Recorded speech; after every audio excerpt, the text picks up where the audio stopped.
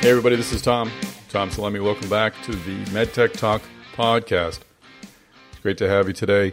We're going to visit with a fellow, Dr. Mark Blumenkrantz, who is the Smead Professor of Ophthalmology Emeritus at Stanford. And he is quite the innovator, no doubt. He's known to many of you. He has founded several companies on the biotech side, on the medtech side, even the digital health side. He was involved in, he's a co-founder and director of Peak Surgical. He co-founded Optomedica. He co-founded Oculive and is now running a investment group, small group or firm, Lagunitas Biosciences, that's making early stage investments.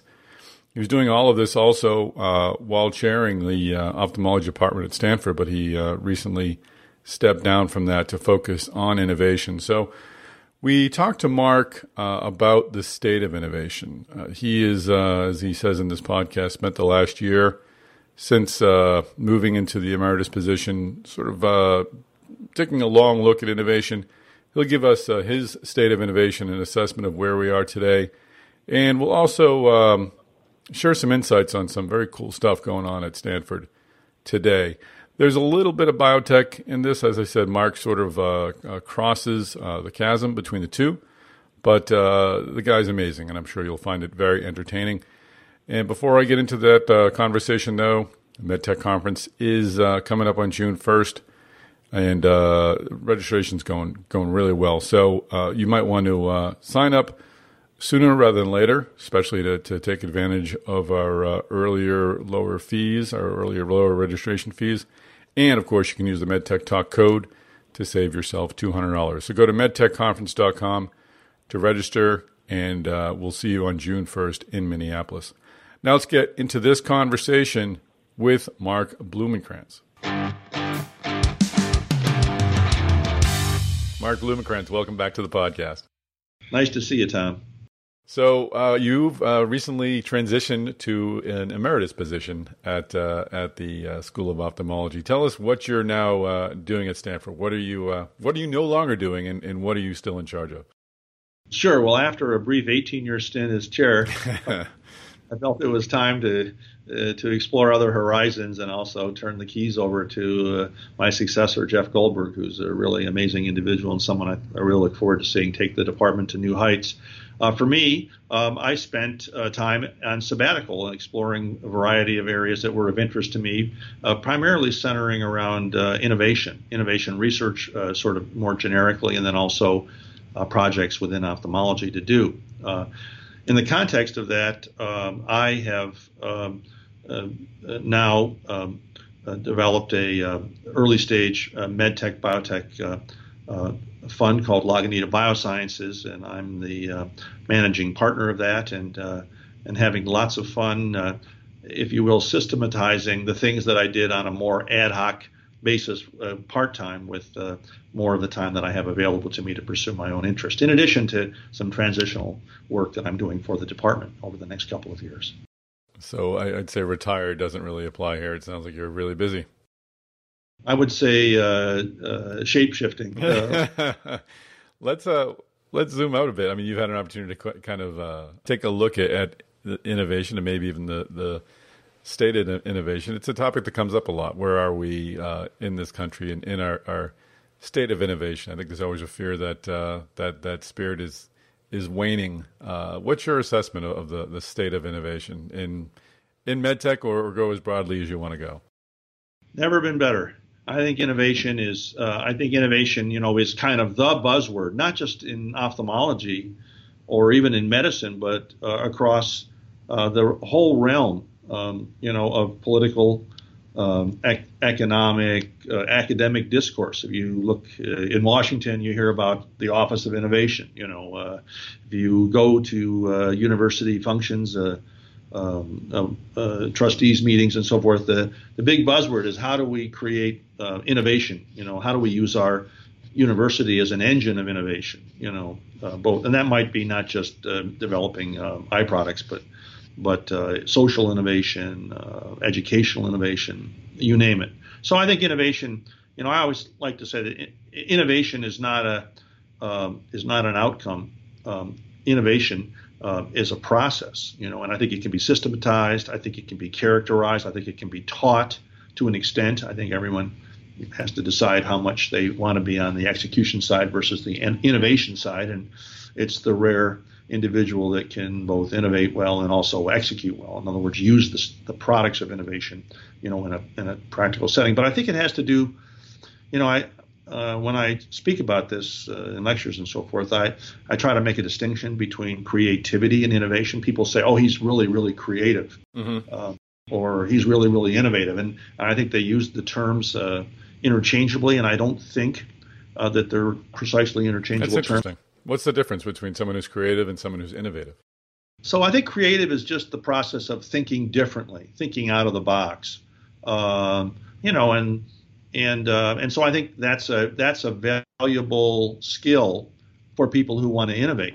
But to me, innovation is the process of developing practical approaches to solving unmet needs that have tractability and are not just creative, but rather implementable. So it implies a kind of a pragmatism, a pragmatic creativity, as opposed to we need to colonize space. Yeah, that's a fair. I mean, I guess it's supposed like it's similar as someone who says I have an idea for a movie, and the person who sits down for 4 hours a day and really writes that screenplay, kind of takes that idea and makes it into something. Yeah, I mean, there's kind of the brute force of developing new products too, which doesn't involve any creativity at all. But I think but I think it's the practical implementation of creativity to solve pressing needs in a way that is essentially commercially viable. That's and that's practical. That's what innovation is, and that's what makes it hard. Is that you just can't be creative. You have to be practical. You have to get out of the box. You got to get back in the box. But get out of the box again. Get in the box. So it's that it's the marriage of creativity and practicality. Mm-hmm. Can everybody be an innovator? Can it be taught? It sounds like you're teaching it, but can it be taught and taught well, taught effectively, so everyone innovates? Yeah, I think people can be innovative, and people can participate in innovative programs. I think part of innovation is idea generation, and that's kind of where the creativity comes in, especially when you encounter technical roadblocks. I think it's kind of a pretty practical thing, a pretty well understood thing to do needs identification. You just go into the clinic and you say, "What are your pain points?"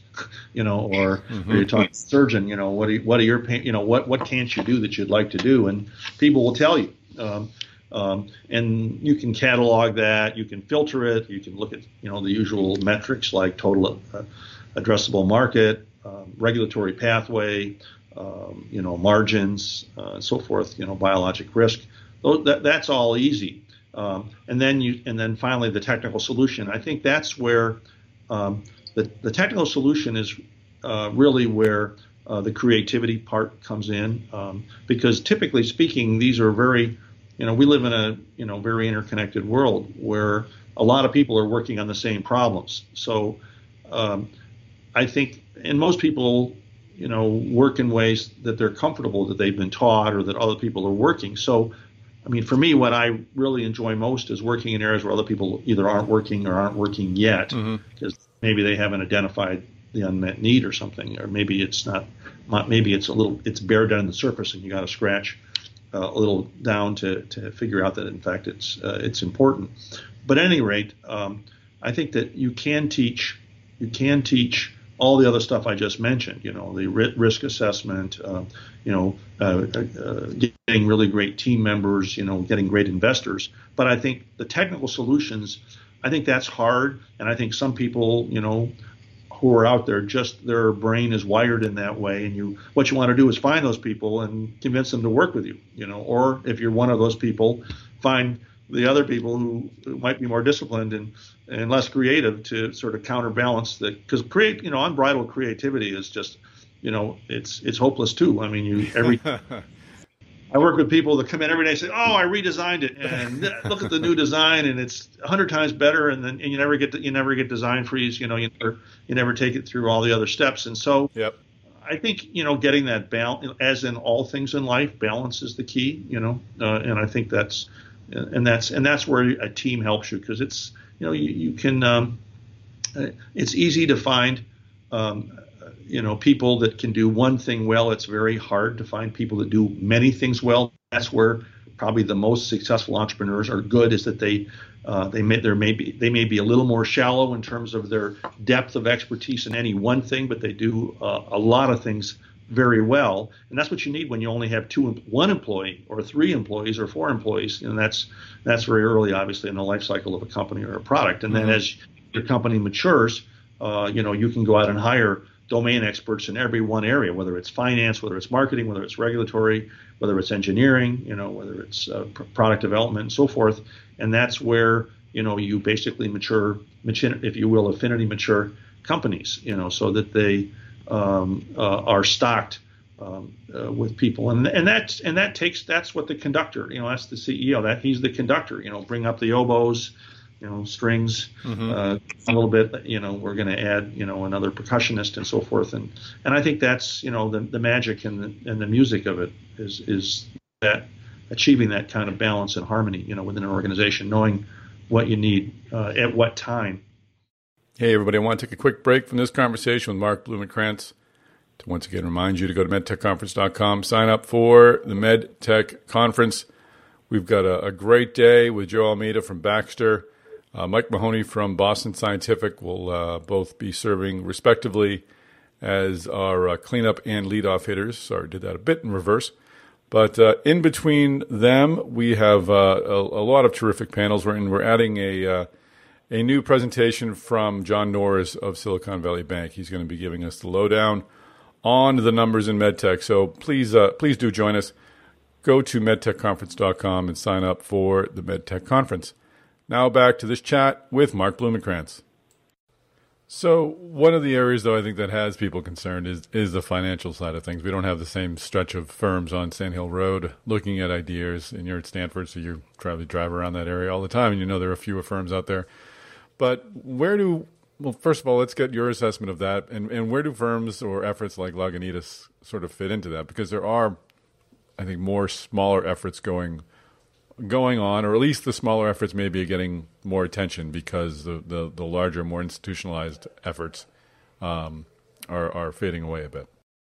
Yeah, well, this gets to the idea of unmet need. It's not just for medical products; it's for basically anything that you're looking to do. So I felt, and a lot of people talk about the Valley of Death, which is the point between a really brilliant scientist in a lab somewhere who's got a novel molecule or a new device or a laser or optical imaging technique, and having that be a fundable idea where you go out and raise an A round of 10 or 15 or 20 million dollars, and you hire 10 employees, and you get a nice office suite somewhere, in South San Francisco or Menlo Park, and you build a company. So I thought that it was hard to get from point A, the university lab, to point B, a startup with a good quality Series A or maybe Series B financing. And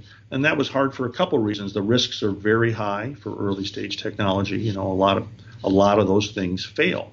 And they fail for lots of reasons. They fail either because of what I would consider to be either biologic or technical risk, or they fail because of execution risk, right? And so I thought, well, if you could sort of create a vehicle that addressed that and de-risked things, you could create alpha, superior returns by being good at identification and de-risking. So bridging the Valley of Death. So I with some colleagues started an incubator called Lagunita Biosciences, which raised a small-ish fund, less than $100 million. And the idea was that we would, it was composed of a lot of people, for the most part, coming out of the Stanford ecosystem, either part-time with their permitted consulting time, or taking time off through leave of absence, and also some people out of Los Angeles, UCLA. And we identified areas that we thought were good areas to work in. And then we identified a business model, which was to essentially take out the IP, do the essential de-risking steps and the early funding steps such that they would be suitable for investment by traditional larger players, mm-hmm. that is later stage venture funds or even private equity funds, who are increasingly looking to go downstream, and get into the better deals, if you will, earlier. So I tried to draw upon my experience, both as an academic administrator, as an executive, that could sort of manage the operations, of business on a day-to-day basis, with my work as an entrepreneur and my, network of relationships and collegial relationships and awareness of who's doing good science. And our goal was to work only with the very best scientists, address the most important needs, and to take on the risk in doing that that others might wish to wait to be de-risked more before investing in. And that's what we do. Mm-hmm. We form companies. We essentially own and operate them in conjunction with the founders. The founders are oftentimes academics themselves or other people who have had serial entrepreneur experience but are looking for some combination of capital and management expertise.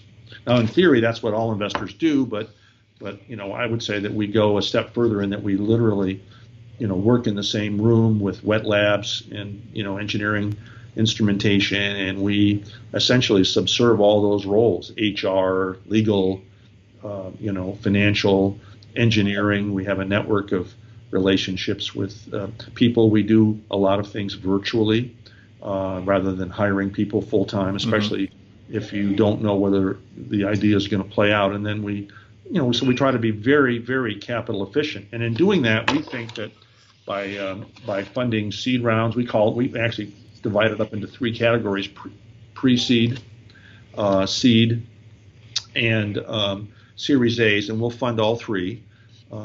And we typically look to make investments that probably would not exceed around $4 to $5 million in total, with the expectation that it will take additional capital, typically a Series B or later, with good quality investors later on. And then we aim to pick interesting areas, and if we're going to fail, we want to fail fast, and we'll know that because we're actually operating, and we'd like to think we take the execution risk out of the technical, and leave it mostly to technical risk, if you will, biologic or engineering risk.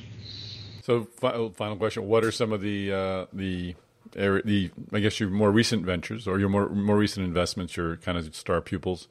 And what are some of the areas of opportunity? What areas of opportunity do you see within ophthalmology? Sure. Well, the fund actually works. It works in ophthalmology. It actually works a little bit more broadly. As you know, I've done some of the companies I've done have been out, in surgery and other areas as well. I would say that we work in 5 areas. We work in ophthalmology as a broad discipline. We work in imaging and lasers, which typically involves ophthalmology because they're such a big part of ophthalmology. We work in protein therapeutics. A lot of the great molecules obviously are engineered proteins.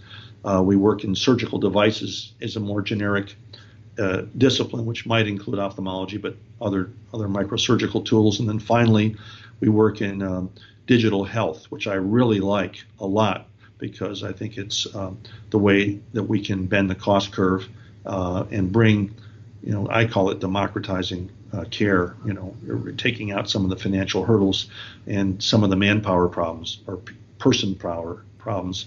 So those are the 5 areas. Within ophthalmology, Tom, we're working on a new class of bispecific anti-angiogenic peptides that we think could be quite interesting, using protein engineering techniques, with my collaborator Jennifer Cochran from Stanford and from Lagunitas.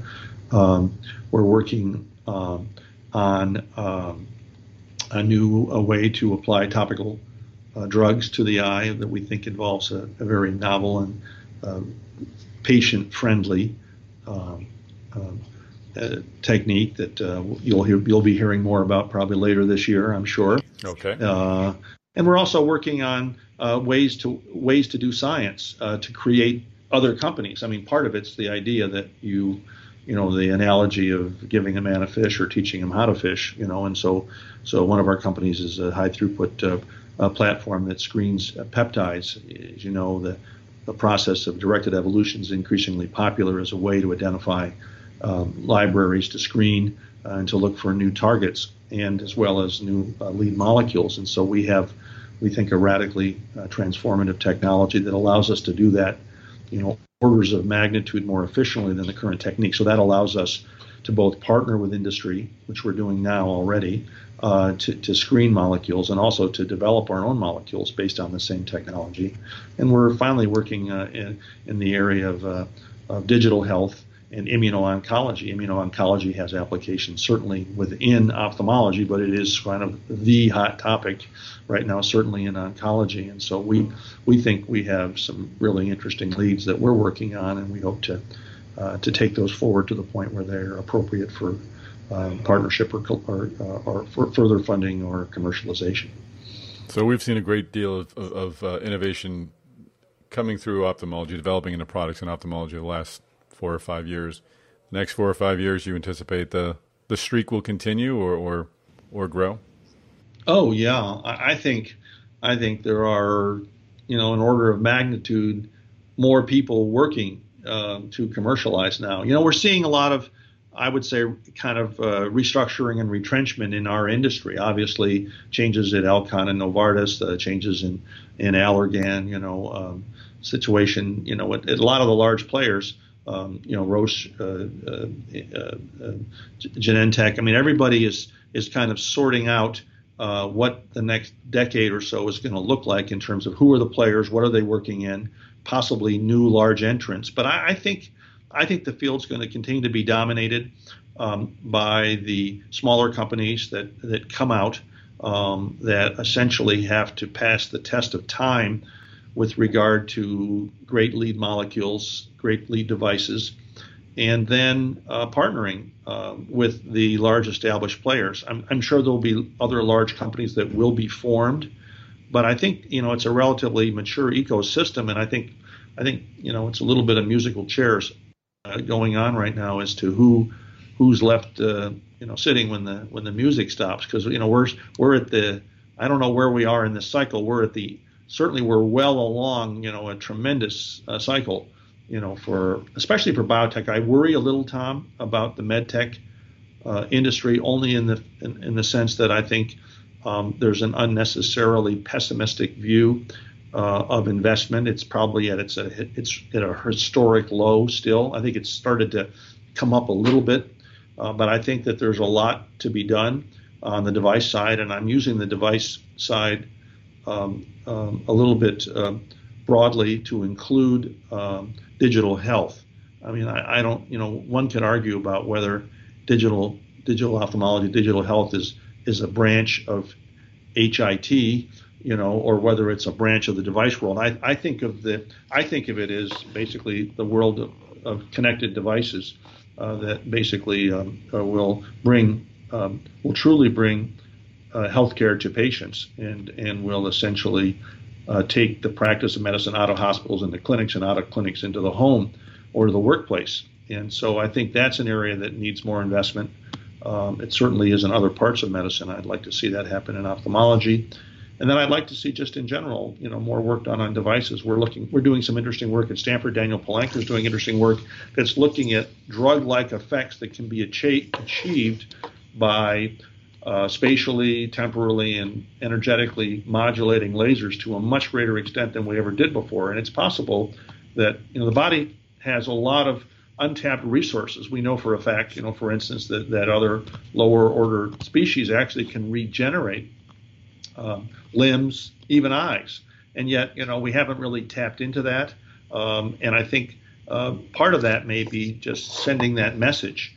And that's where, instead of having to sort of create the whole cocktail, it may be that just unlocking some of the untapped potential that we have within our genome through any number of options, whether it's through direct manipulation of the genetic code, or turning it on or off or possibly physical chemical signals that enable that. I think that's an area that I find really exciting. Some of that, obviously is taking place within the stem cell biology and that part of regenerative medicine. But I believe that there's a whole part of regenerative medicine that can tap into things that we're already capable of doing, and just sort of understanding the signaling pathways, turning them on, turning them off, and making sure that we don't induce oncogenic problems in the course of doing that. And I think that's where devices can play a role as well as drugs. So I see that as kind of the way things are likely to play out. I can't predict who the winners and losers are, but I can predict